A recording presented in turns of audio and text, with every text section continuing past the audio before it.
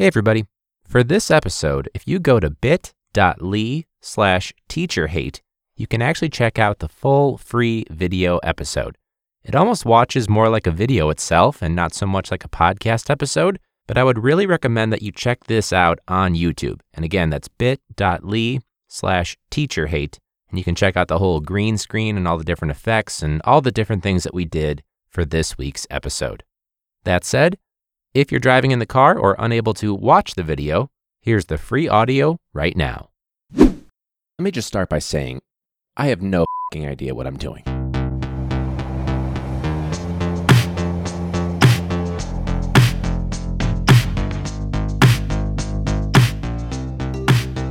My name is Ryan. I am a teacher, instructional coach. I coach a few different sports, mentor people in my building. I have this podcast called Classroom Brew. And from the get-go, I just want to state that I am not an expert whatsoever. The point of this video, it's mostly going to be me pointing it out to you because I'm not an expert. I'm just going to refer to some things. I've talked to some other people to get to the root of this problem. During the first few weeks of the pandemic, it seemed like everyone was on the teacher's side and calling us heroes, and all of us kind of knew, like, that's going to be short-lived. And sure enough, it definitely was. Fast forward to today, and we have all these different hateful comments. I can't complain too much because with all that hate and all those stupid comments, I at least have a podcast segment to look at. Welcome to the Comment Hero of the Week. When someone's being an in the comment section, but they have no idea what the they're talking about. What's going on is you failed social studies. Or when you see someone call that person out, they are our Comment Hero of the Week. Yeah! Even though some heroes do call out those idiots, remember, don't call out a comment hero in the comment section. You can't fix them, and you can't fix stupid.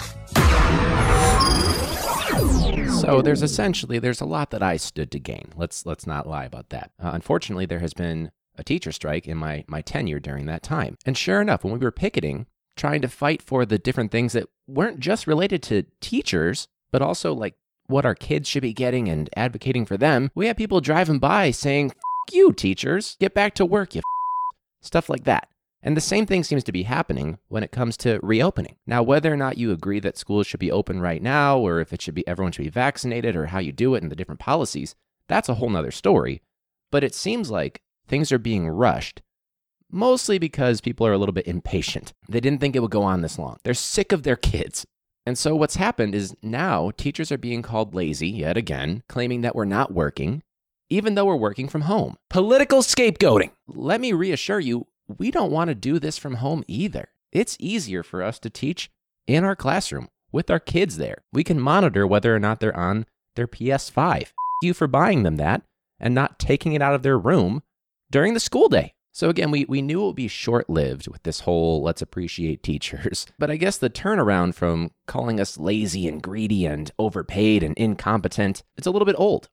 Especially considering the average education level for a teacher is a master's degree, a PhD, average student debt about $50,000. Yet the average salary for a teacher, you can see it depends on the state, but New York, which is all the way up to $85,000, but of course they have the highest cost of living. Montana at $54,000, and you even have some states that we're talking like in the mid 40s, when everybody else with that same level of education, you're talking at least $75,000. And you might be thinking, well, they're only working 10 months out of the year. But even still, if you do the math, it's not evening out. It's not working out. Teach Mr. Reed, aka Dwayne Reed, who's also from Chicago, even put out this message saying, y'all are going to keep pressuring teachers until there are no more teachers left.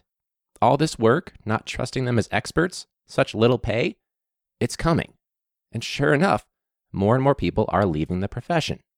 So I've been trying to get to the root of this issue. Like, why is it that everyone seems to hate teachers? Why are we so anti-teacher in the States? What the is going on? But I'm not the expert.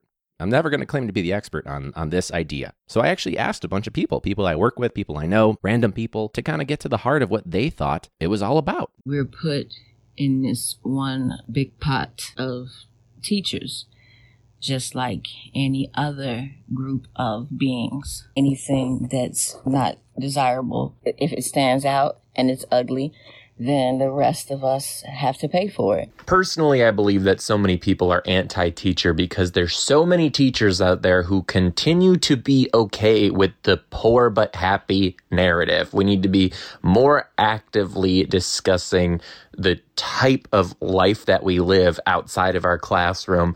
Understand that we enjoy it. That's great, but it's a very difficult life. The general public just can't even comprehend it. Because they're not the robot that we want them to be in a society that values the individual and capitalism over all else. There's times when education has not proven to be the best for students, and because of that, it falls on the teachers, and it even falls on the teachers who are working hard and really strive to do the best for their students.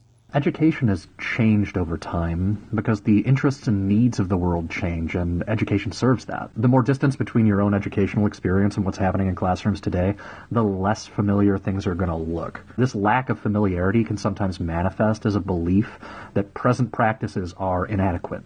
And I think that this might be one of the factors leading people to believe that present-day educators are somehow less than. There's no way that there'll be a system for students to ever learn on an equitable level to where you'll have children learning on the same level of curriculum, being taught by the same type of energy from the same type of people. People on school boards who are business people in the community get to make decisions on what teachers put in their curriculum, can tell a teacher, you're not teaching this book. And so I think the answer just sits there. Teachers are robots in this country, and they're not functioning at the way that people want them to function. So we get pissed off at them and blame them for the woes of whatever is going on in our educational system. Because they don't give a about none of our kids. Have you seen our schools? It's like 50 kids to a school. They about to close every last one of them down. We all got to pile our kids up in one little building, and they don't teach them. You know what I'm saying? We just put our kids in one building so they could babysit them while we at work.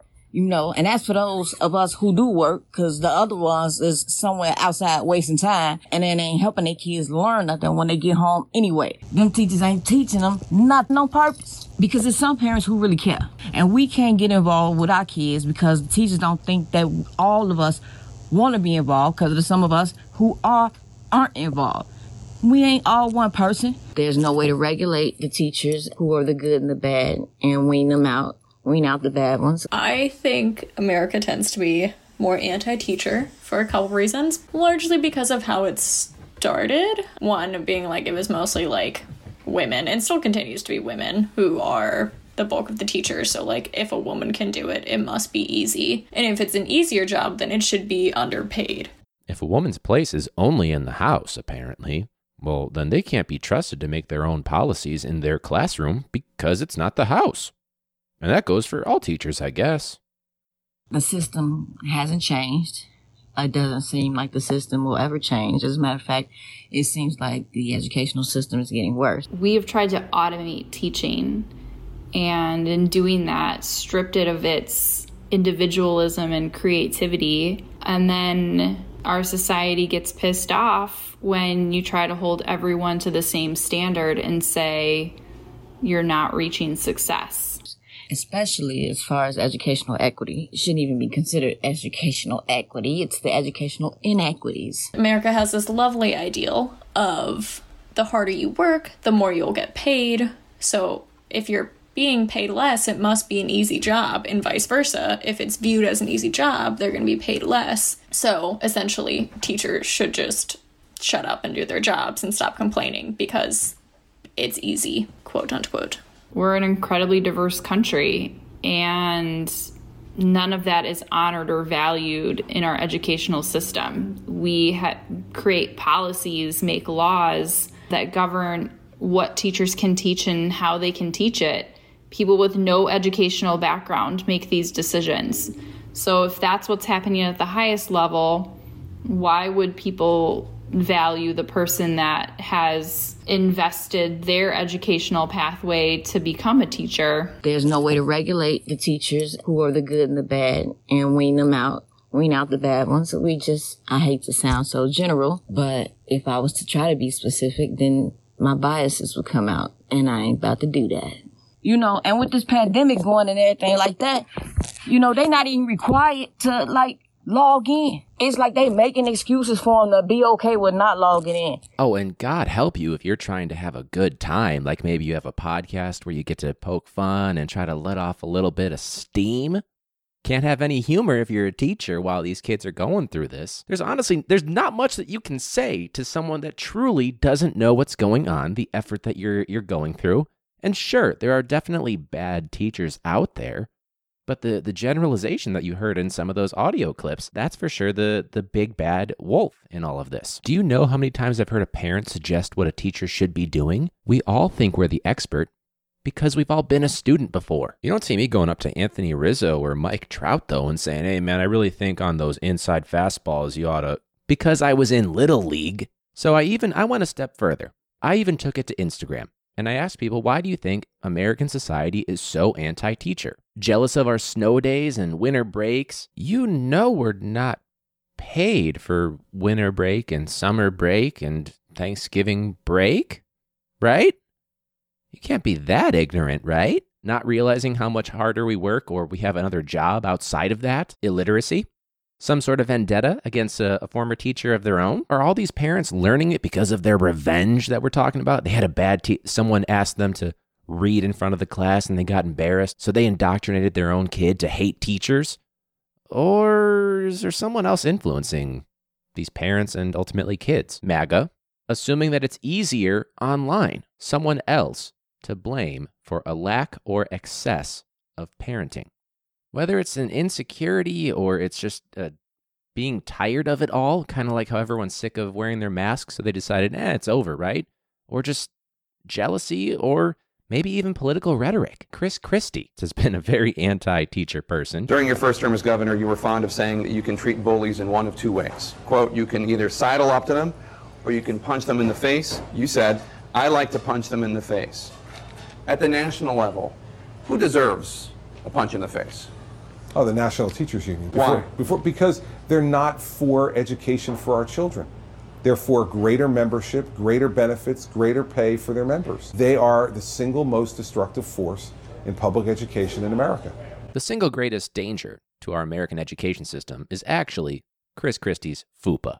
But it goes back to the issue of teachers are trying to advocate for better pay and better conditions, and so, we must be undermining education, and we're not in it for the right reasons. We're not doing it for the love of the game. So I decided to take to Reddit, and I'm afraid of Reddit. And people on Reddit went to town talking about undervaluing of teachers based on rushing to open schools during the pandemic. They also harped on some of the issues that were mentioned on Instagram or from the audio clips. Someone even pointed out, if we're such horrible people, why do you want to send your kid back to us in the first place? Political scapegoating. Now, granted, Reddit, not the greatest one, right? But there's also this long withstanding history of inherent misogyny from a typically or historically female profession. Why would you pay a woman more? Because that's typically how the U.S. pays women. So naturally, teaching is mostly for women, those who cannot teach, and therefore paying them less. It's a glass ceiling, if you will, rooted in a long withstanding history of misogyny in the U.S. Now, there's also the issue of autonomy, and it's part of the reason why a lot of people are leaving the profession. Is because back when I was a student, if I did something wrong, my parents would probably side with the teacher, the adult, and there'd be some sort of a consequence. Now, the exact opposite.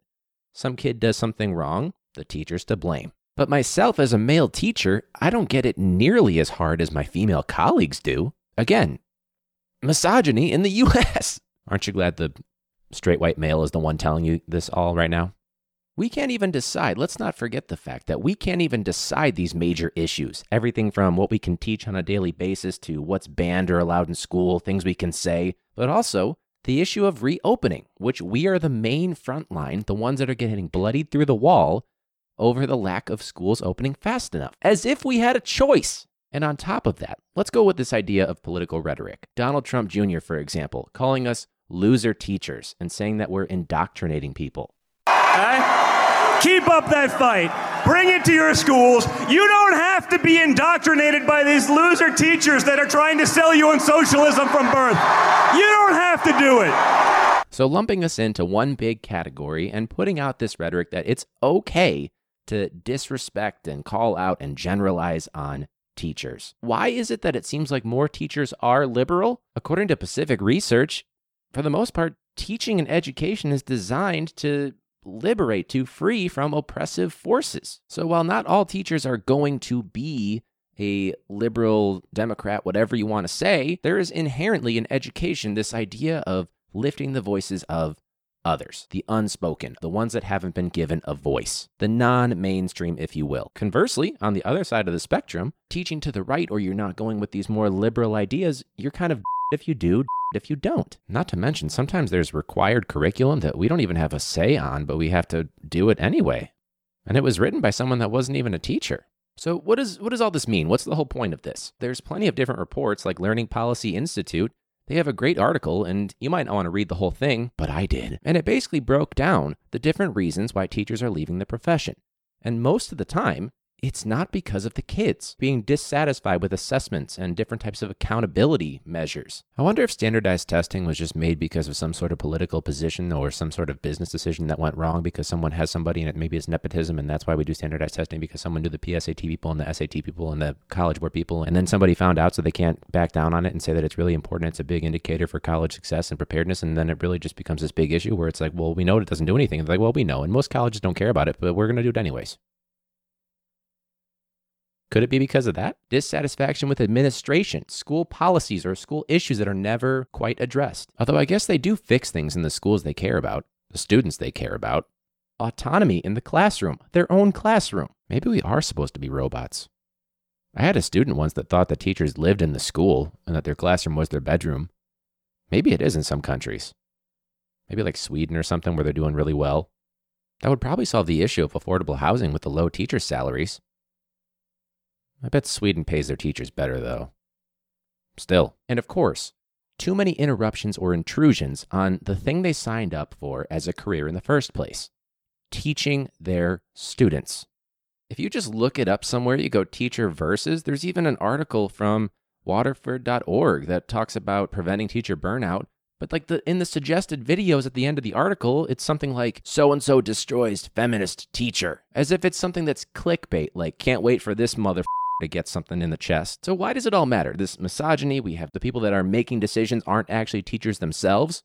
Enter Betsy DeVos and many, many other people that have been on school boards and part of different policy-making things. And of course, by the way, COVID is going to have a big impact. We know it's hard. We know that kids are going to likely lose progress. But there were achievement gaps well before COVID.